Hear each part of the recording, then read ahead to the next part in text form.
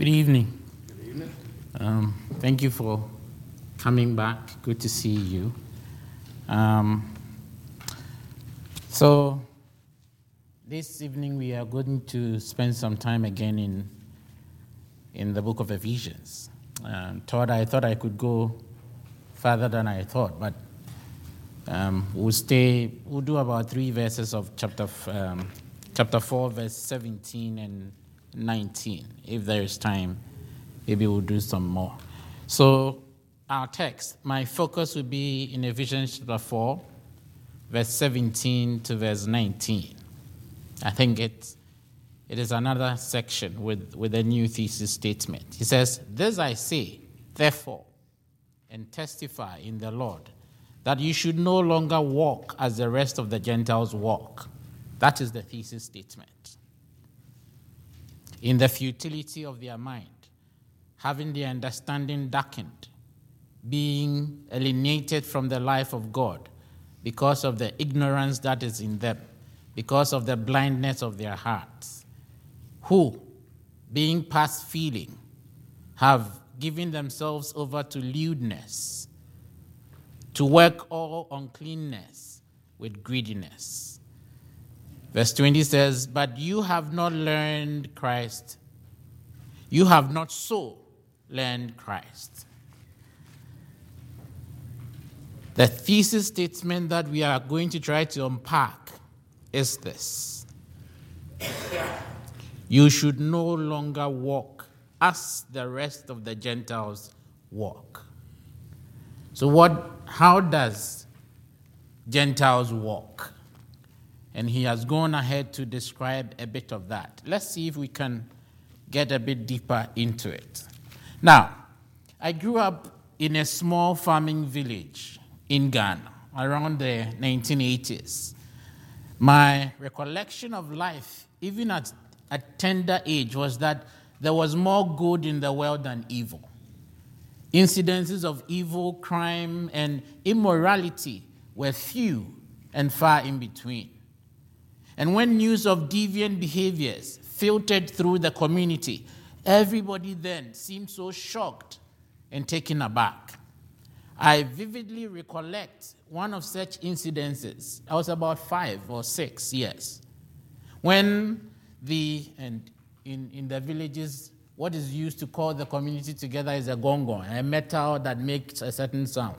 Whoever comes to Ghana will show you what it looks like. So the chief will get somebody to beat the gong-gong and get the community together to listen to what he had to say. And this time, there was news that some young people have gone to the cemetery in the town to exhume some graves in search of precious ornaments. Because in older times in Ghana, when people were buried, they were buried with gold, as it's something cultural, showing how precious they are and all that. So these young people went to the cemetery, exhumed the bodies, and attempted to get these ornaments.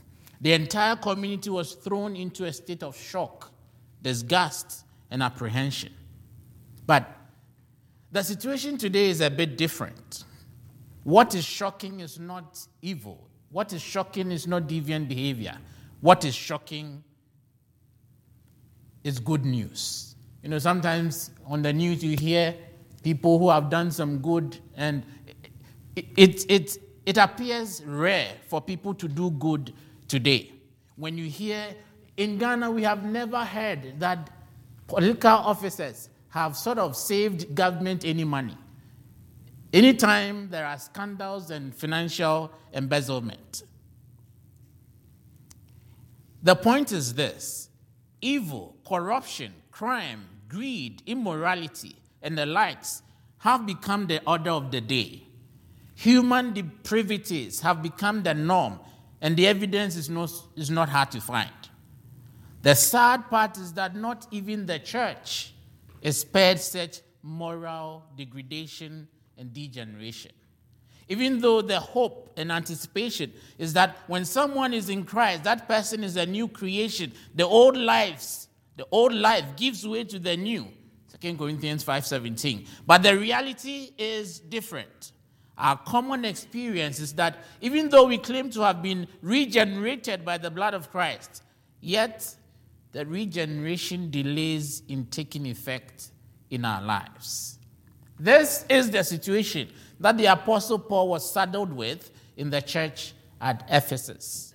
Even though they had been taught the right doctrine about Christ, but the right doctrine was slow in resulting in the right living. The new doctrine of Christ was slow in reflecting in a new way of living. Thus, he began to insist and demand for spiritual formation and transformation. In the mind of the apostle, it was about time the Christians at Ephesus and perhaps at Pickett's transitioned into a new culture. And he puts it this way: you must no longer walk as the Gentiles do. This plea is similar to the Apostle Paul's plea to the church at Rome in chapter 12 and the first 3 verses. He entered into an impassioned plea to the brothers and sisters, saying, I appeal to you, therefore, brothers and sisters, by the mercies of God, to present your bodies as living sacrifice, holy and acceptable to God, which is your spiritual worship. He says, do not be conformed to this world, but be transformed by the renewal of your mind, that by testing you may discern what is the will of God, what is good and acceptable and perfect. Romans chapter 12, verse 1 to 2. Thus, as Christians, we are no longer to be like the Gentiles. When we have come into Christ, we are supposed to be transformed. We are supposed to exhibit what is called an alternative culture. Our lives. And what is culture? Culture is the way a group of people live. The way we live is not supposed to be similar, same, with those out there.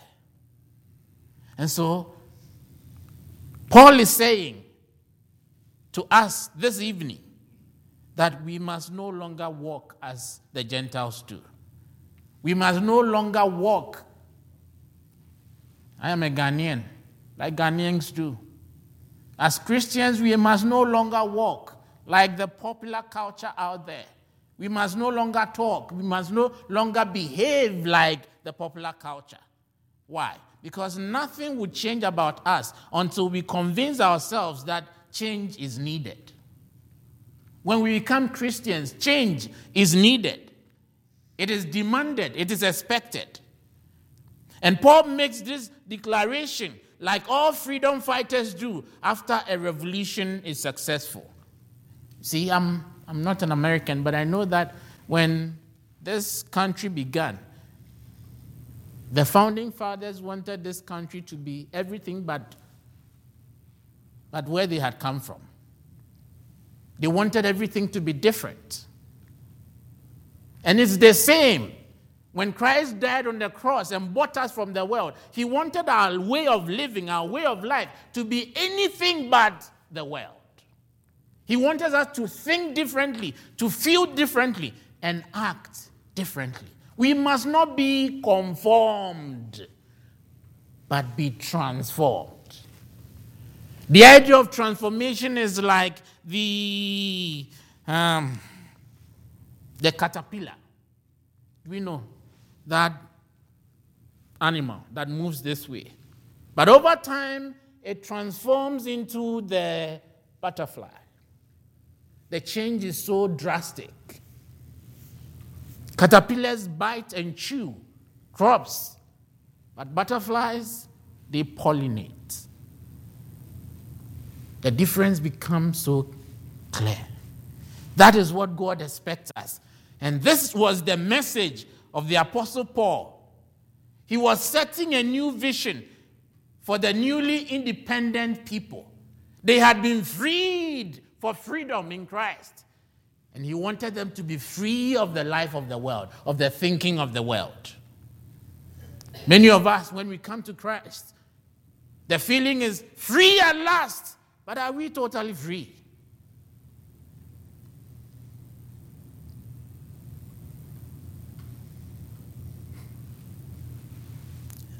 So, in what sense did the Apostle Paul use the word Gentile? Is it in the ethnic sense or in the moral sense? I believe that he was talking about the moral sense. As Christians, we must not have the Gentile moral ethic. We must not have the Gentile moral compass to live the way they live. How did the Gentiles live? Their lifestyle was steeped in immorality and debauchery. This is extreme indulgence in bodily pleasures involving sex, drugs, alcohol, and so on. And for Christians, that is not supposed to be our life. But how do we no longer live as the Gentiles do? Because that's the background we have come from. And so there is a process. We must understand how they live so that we commit ourselves into extricating ourselves from that lifestyle. There are two processes of formation and transformation. The first that he's going to talk about is reorientation. Because it appears that sin is a mind style. It's a way of thinking. And for us to move away from sin, we must change the way we think. We must change our view of things. We must shift our focus from self to Christ. We must fix our eyes on Christ, the author and the perfecter of our faith. Whilst our mind changes, our behavior would follow. And so there is reorientation and there's rehabituation. We must begin to form new habits. We must begin to get accustomed to new ways of living. And he goes, let's follow what he says about the way the Gentiles live. He says, "This I say, therefore," verse 17, "and testify in the Lord that you should no longer walk in as the rest of the Gentiles walk." He begins by describing in the futility of their minds. So the Gentiles live the way they do due to the futility of their minds. The word futile or futility expresses the idea of meaninglessness, uselessness, worthlessness, and emptiness. That means that they are manipulated by their passions or instinct. They live like animals do. When it feels good, they do it. Although they have intellect, they can reason, they can discern, but they do not use it. They have the brain matter, but it does not function. Why? Because Gentiles have no light to give them life and guidance, because they have no God in their lives. And we must not live that way in the futility of our minds. Not only is their mind futile, he says, having their understanding darkened. And so their way of life is because they are darkened, or the understanding is darkened and obscured.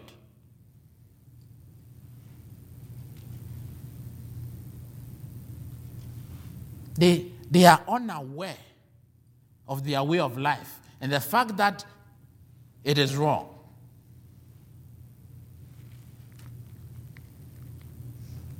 They are unaware of how their lifestyle is debilitating, is destroying them. They are unaware of the effects of the evil they are steeped into. They think it is fun. They think it is giving them pleasure, but they don't know how it is eating their spirits away because the understanding is darkened. They can perceive, but cannot understand. And it's similar for many of us. We have certain belief systems. We have certain ways and choices we make. We think it is right, but we don't know how it is separating us from God and how it is eating away our relationship with God. He goes on to say that they are alienated from the life of God. The Gentiles live the way they do because they are separated from the life God gives. And remember, in Ephesians chapter 2, Paul says that that was our condition. When we were in the world, we were separate from God. We had no relationship with him, and we had no God in this life. But he introduces those beautiful phrases, but God.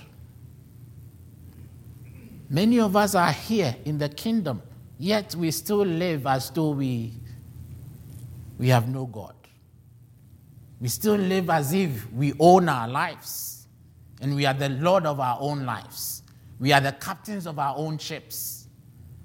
And that figures in the choices and the decisions we make.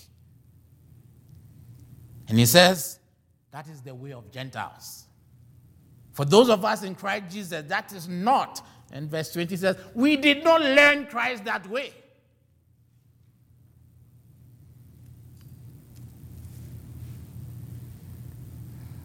Not only were they alienated from the life of God, but they engaged in something else.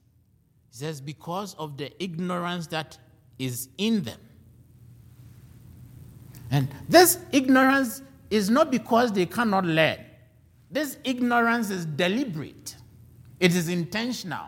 They have made a choice not to know God, to build walls and not connect, not bridges. They are neither dumb nor stupid. They are neither incapable of learning, but they have willfully chosen to ignore knowledge and information about God. For many of us, even when the word of God speaks against what we are doing, what we like, we'll still go ahead and do it.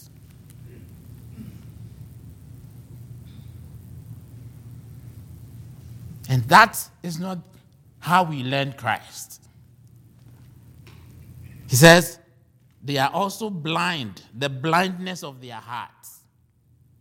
Some versions will say they have stony hearts or hardness of heart. The heart, which is the seat of all emotions, becomes unfeeling, uncaring towards all moral values. So, Paul will say in his letter to Timothy that their conscience fails to punk. Even when they are in sin, they do not feel it.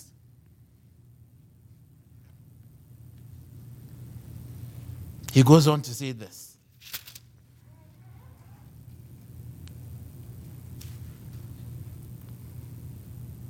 Who, verse 19, being past feeling, have given themselves over to lewdness. Being past feeling. The language is strange. But he's only talking about becoming emotionally insensitive. Some versions say they have become callous. Their conscience no longer functions. It still registers its protest against immorality, but its protest is not heard. Insensitivity towards any perversion of morality is destructive to both the individual and society. Look at the way our society is going. What used to be sin then is no longer perceived as sin. What used to be wrong is no longer wrong in the eyes of many because we have developed stony hearts.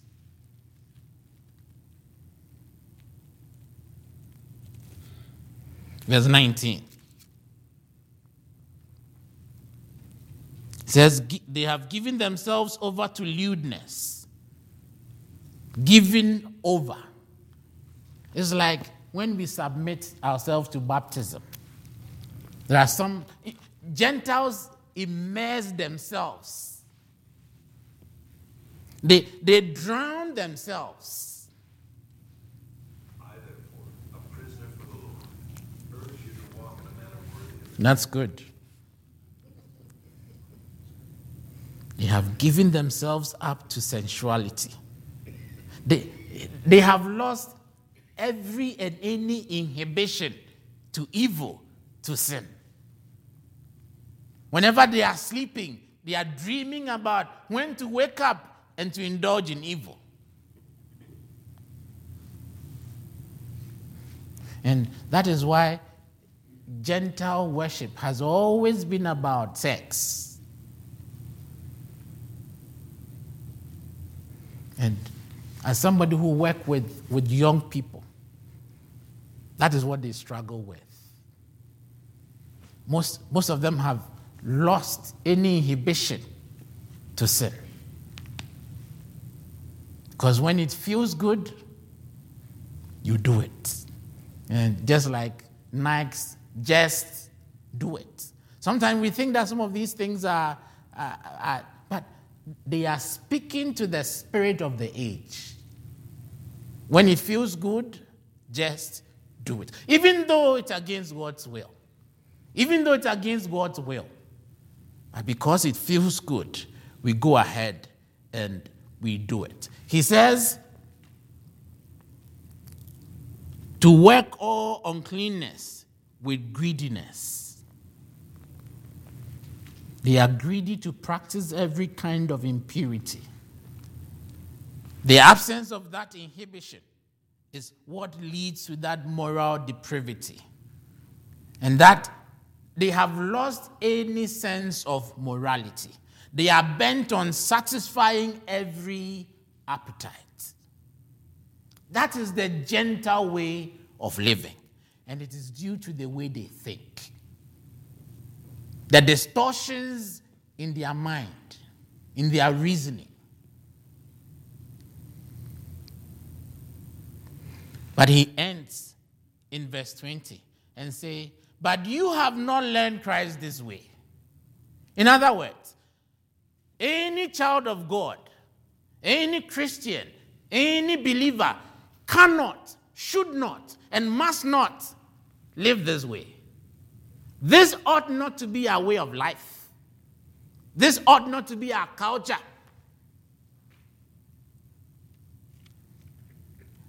But what is our reality?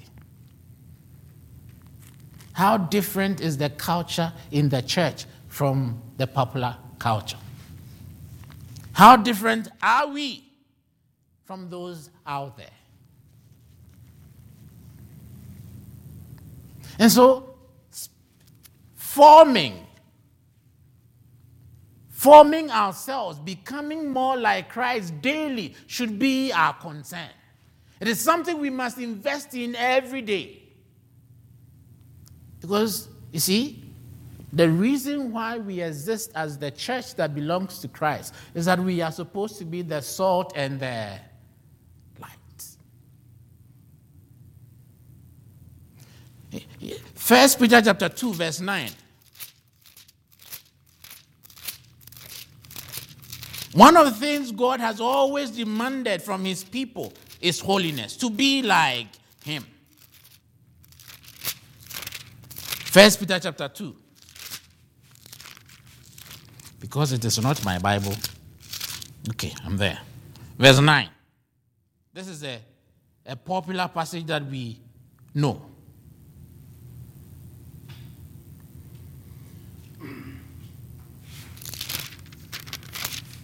I'm not saying, okay, I'm in 2 Peter.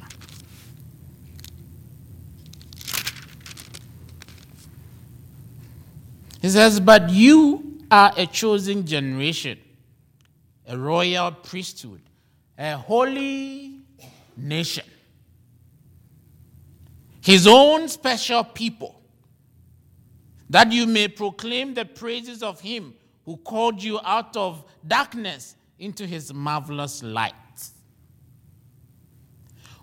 who once were not a people, but are now the people of God, who had not obtained mercy, but now have obtained mercy. The long and short of this passage is this. God chose us to be special, to be unique, to be a display to the world. That if people wanted to know how God's people look like, God will show us. Go and look at those people, the way they live.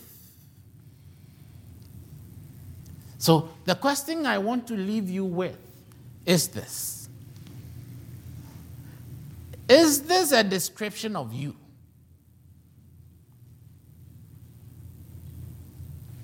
If you have forgotten that description, this is it.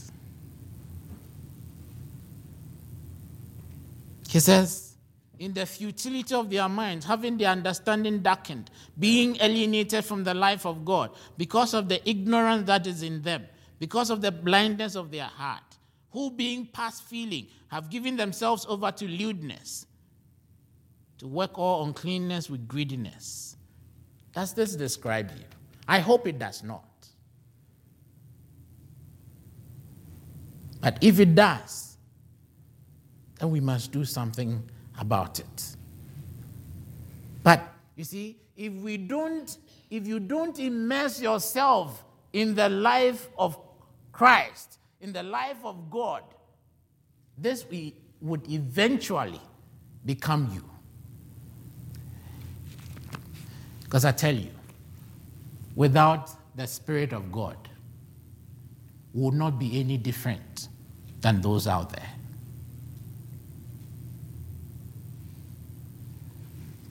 Therefore, let's be very careful what we allow to enter our minds and our hearts, because eventually it is going to show in our behavior. If you are here and you are struggling to live a righteous, holy life, this is an opportunity for you. Give your life to Christ. Allow him to be your Lord, and his Spirit will guide you and save you from this perverse generation.